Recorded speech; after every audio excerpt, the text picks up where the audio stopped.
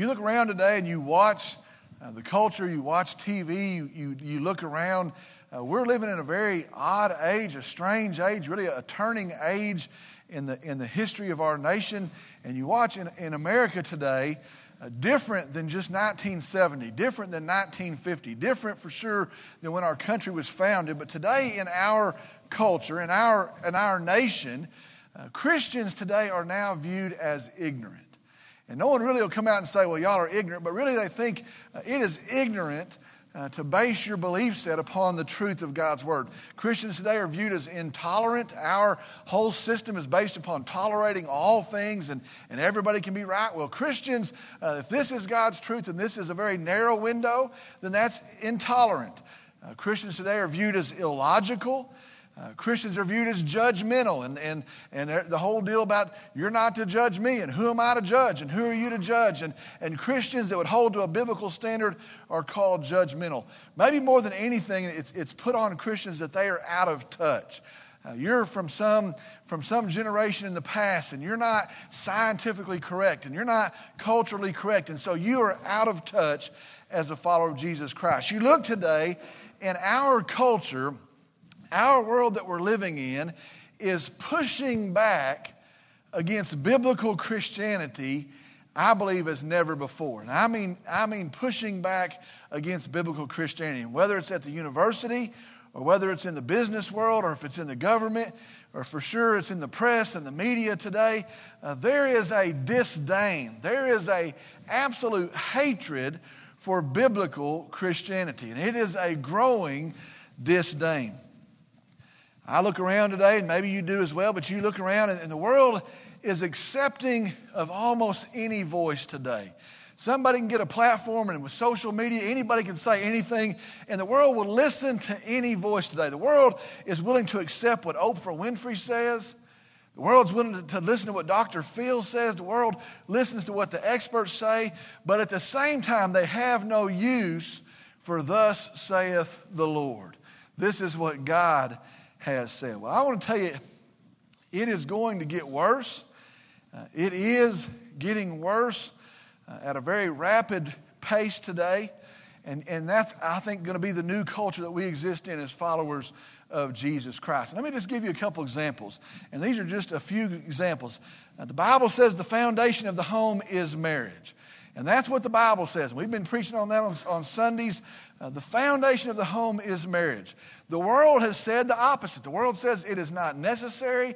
In fact, it limits us as humans. In fact, it is absolutely obsolete. Today, the truth is 52% of kids born today in America will be born to parents who are not married to each other. The Bible says that marriage today is between one woman and one man, and that's been God's definition, and that's by His design. Marriage is between one woman and one man, and then Jesus in the New Testament says the same thing. It's between one woman and one man.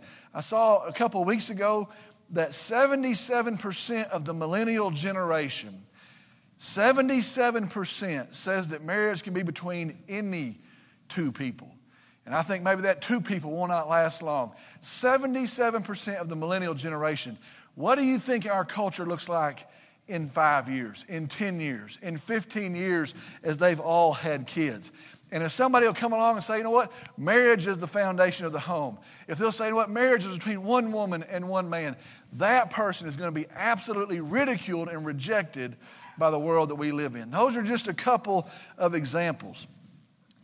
The person who says God's plan still stands and God's plan is still best, and the best way to structure our lives is according to what God has said in His Word, that person will be hated.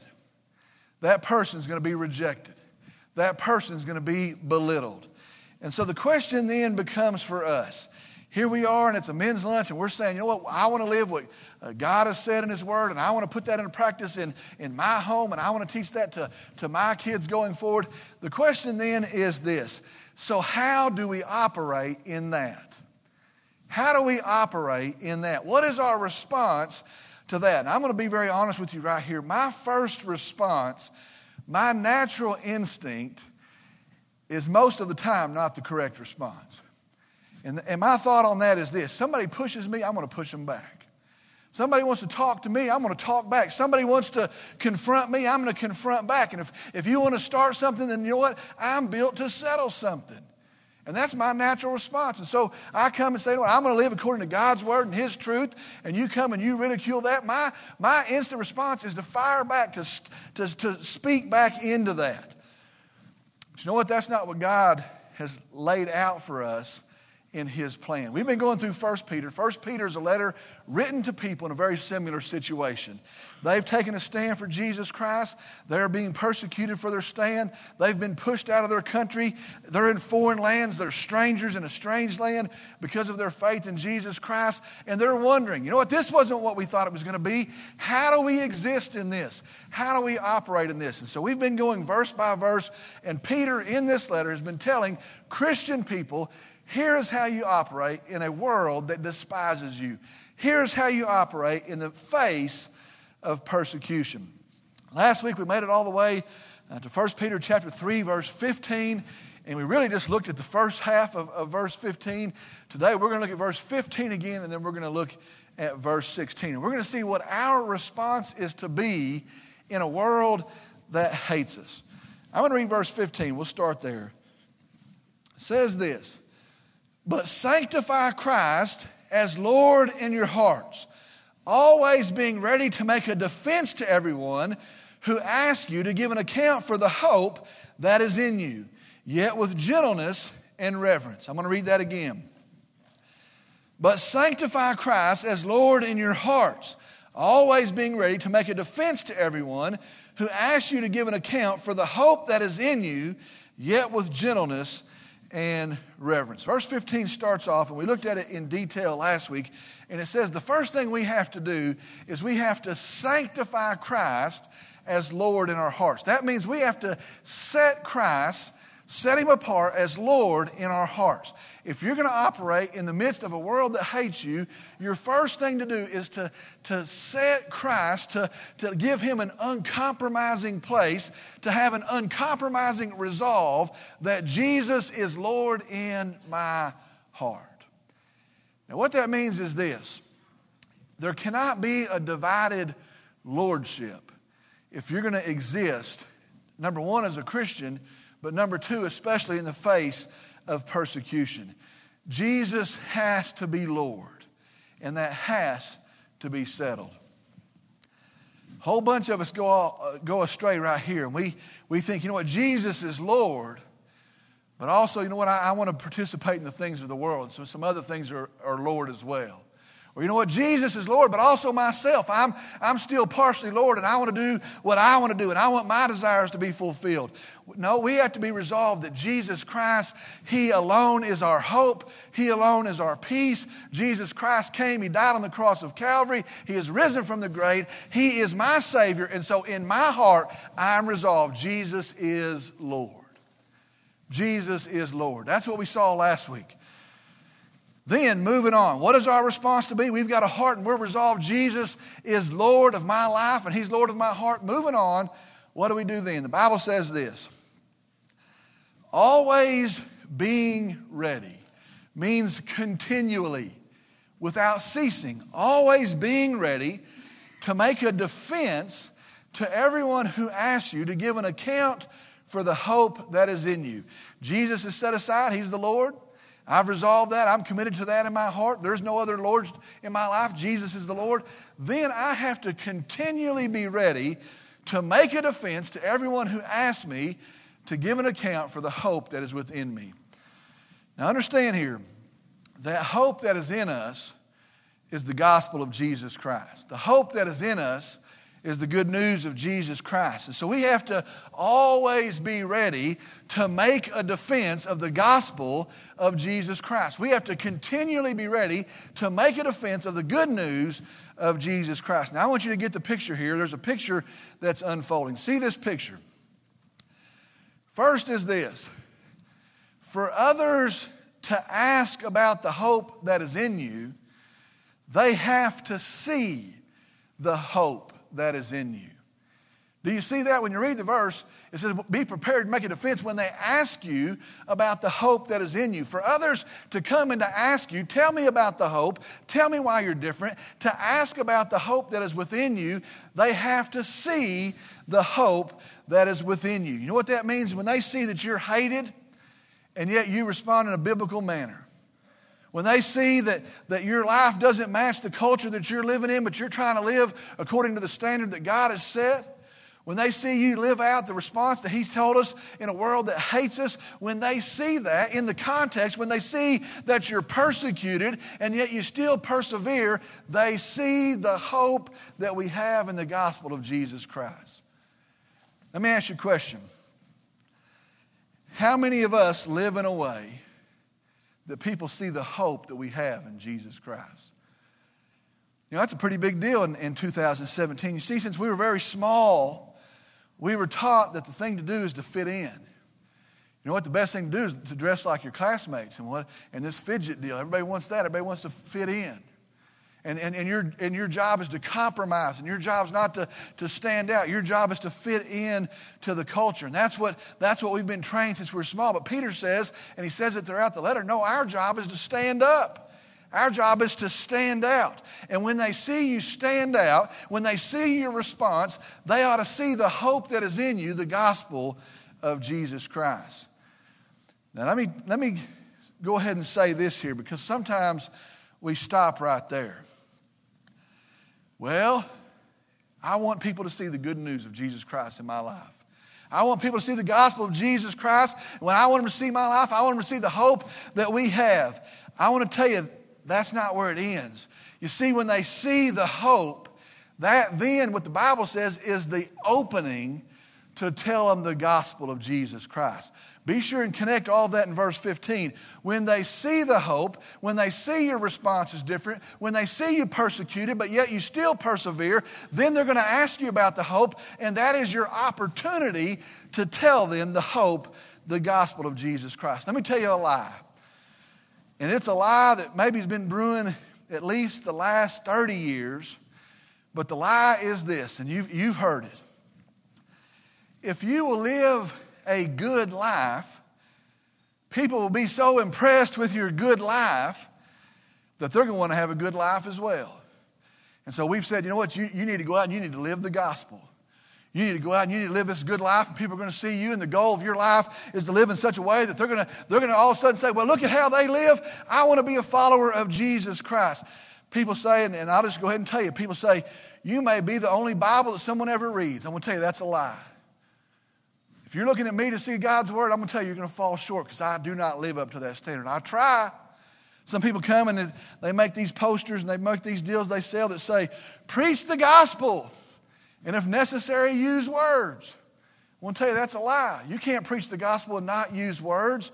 It is the gospel of Jesus Christ that is the power of God unto salvation. It is the good news that is proclaimed out of mouths that changes lives. It is the proclamation of Christ and Him crucified that changes eternities. When they see our lives and they wonder about the hope, then we proclaim with our mouths the gospel of Jesus Christ. Paul says in the book of Romans, and how will they call on Him in whom they have not believed? And how will they believe in Him in whom they have not heard? And how will they hear without a preacher? Now, that word for preacher is not a preacher in a church. It's talking about a proclaimer. How are they going to believe in the one they haven't heard?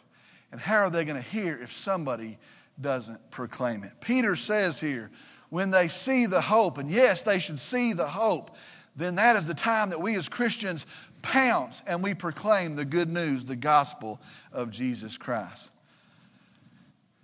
Here's a question for all of us here.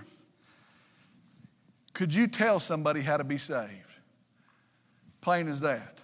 Somebody came and said, you know what, my life seems empty and I don't have a relationship with Jesus Christ, and I'd like to know what it means to be saved. Can you tell me what it means to be saved? Can you tell somebody why the Word of God is true? Can you tell them why it is trustworthy, why it's complete, why it is sufficient in our lives? Could you tell somebody that? You know, the Bible is what points us to salvation in Jesus Christ. It's what Paul tells Timothy. Could you tell somebody what it is to be saved? Could you tell somebody why this is different than Islam? Well, they say their holy book, the Quran, that's the word of God, and it's true. Why is their word not true and ours is? Could you answer those questions? Listen to me. We have to be prepared to make a defense of the gospel of Jesus Christ. That's what Peter is telling us here. We have to be ready. Great thing that would happen here today is we would sit here and say, you know what, I need to get this straight. We need to come and we need to be mobilized as Christians in a world that hates us, not to just stand for something that we can't defend, but we need to be prepared to go out and say, this is what it means to be saved. I am a sinner, and in my sin I've earned a punishment. And Jesus came and He lived a sinless life, and He died in my stead, and He's paid my penalty, and God's wrath was poured out on Him, and He was dead in a grave, and He comes out on Easter Sunday morning, and He is risen from the grave, and He is reigning as King, and He is our hope, the Christ. We have to be prepared to make a defense of the gospel of Jesus Christ. If I said, and I know y'all, and you know me, so if I said today that outside these doors and in this parking lot, there was a raging army of lost people, and they are opposed to Jesus Christ. In fact, they spit on the gospel of Jesus Christ. And outside in this parking lot, there's a bunch of radical Islamists, a bunch of radical Muslims out there, and they're ready to come and they're ready to persecute you. They'd like to drag your kids away and cut their head off on a YouTube video. And they're outside. And outside there's a bunch of people, and they're in Satan's army, and they've called for the destruction of this church, and they're here for the destruction of followers of Jesus Christ. And if I told you know what, men, we finish this lunch, we're going to roll out of here, and we're going to take up arms, and we're going to go on this parking lot, and we're going to defeat this enemy, and we may need a weapon and we may not need a weapon, but we're going to go out and we're going to fight these haters of Jesus Christ. I think most of us here would say, let's go. Pick up a chair, let's go, let's get out there. The battle's no different. The enemies of the gospel are no different. But the battle plan is we have to come with the good news of Jesus Christ. That is the answer. That is the hope. That is where there is peace. We have to be coming as Christians, and we have to come in the motivation to know the truth of the gospel. And that's how we defeat an army that would stand against the Savior we have in Jesus Christ. We have to be prepared. I think this is where we've fallen short. We have to be prepared to tell people about the hope that we have in Jesus Christ. The opportunities are coming. Look at verse 16 very quickly. It says this, and keep a good conscience so that in the thing in which you were slandered, those who revile your good behavior in Christ will be put to shame. We've sanctified Jesus as Lord in our heart. That's set. That's determined. We're prepared to make a defense. We're prepared to defend the gospel of Jesus Christ. I can tell you why Islam and Mormonism, those things are agents of Satan. I can tell you the hope we have in Jesus Christ. I can defend that. But I also have to come and I have to keep a good conscience so that in the thing that I am slandered, those that revile my good behavior in Christ will be put to shame. Now, let me show you a couple of words. The word slander means spoken evil of. It means to verbally tear down. The word reviled means to mistreat or to insult motivated by hatred. The Bible says this. Those things are going to happen to biblical followers of Jesus Christ. Those things are going to happen. And it says the response to that is not to strike back. The response to that is to present the gospel, but at the same time, keep a good conscience. The word conscience, if you look it up, the Greek word, and you take the meaning out of it, it means this: what you know of yourself. Keep a good conscience, what you know of yourself. Now, what that means is this. You have lived according to God's standard. You have lived according to God's word. And no matter what is said about you, no matter the attacks that are made against you, you can stand there and say, you know what? God knows my heart, and God knows my actions. God knows my words. He even knows my thoughts. And I am prepared to meet Him and to see Him. And I have a good conscience. I know who I am in my Savior, Jesus Christ. And then those who rail against me, those who revile me, those who slander me, the Bible says, will be put to shame. The word actually means disgraced. And what that means is this, and Peter's laying it all out. In the midst of trouble, in the midst of persecution, we're to set Jesus Christ as Lord in our heart. We are to never quit proclaiming the gospel of Jesus Christ. In fact, the opportunity increases as the persecution increases. We are to never quit proclaiming the gospel of Jesus Christ. And then on top of that, our actions and our responses are to be God-honoring. And then those who rail against you, the Bible says, will be disgraced, and they can't stand. That is our life as followers of Jesus Christ. Sanctify Christ as Lord in your heart. Set him aside. Give him that place. Never quit telling people the good news of Jesus Christ. And live according to the standard of God's word that you can have a good conscience before a holy God. And those that would oppose you will be disgraced in your witness and in your words. Let's go to the Lord in prayer. Heavenly Father, we come today, we're thankful for you. We're thankful for the truth of your word. And we start to see it, we start to feel it. The world cannot stand the truth. The world cannot stand the gospel because it is true and it is truth and it is the power of God unto salvation. Satan can't stand it. And so this culture and this world rail against it and push back against it. And we exist in that world. And so I pray for us as men in this room, number one, that we would sanctify you, that we would set you aside as Lord in our hearts. And we would not be divided in our loyalty. And when we get up in the morning and when we go to bed at night, Lord, help us to seat you and to place you and to follow you as Lord in our hearts. But I pray that we would also finish and we would be prepared to defend the gospel of Jesus Christ. And we would defend it with the word of truth, your word. And whether we're in a small group or a big group, or whether we're at work, or whether we're in a car, whether we're in our houses, we would be prepared at any time to give a defense of the good news, the hope that's within us. And then I pray for men here that because we put our faith in Christ, because we're new creations in Jesus Christ, because we're filled with the Spirit of the living God, because we're directed by your word, the truth, that we would live according to that standard. And we could stand in the midst of persecution with a good conscience because we're right with you. We tell you today, we're thankful for your direction. We're thankful for your truth. Forgive us where we've been off track. Help us to repent and help us to turn. Help us to leave here prepared to lead folks to Jesus Christ. We love you, we praise you, and we worship you. And I pray in Jesus' name, amen.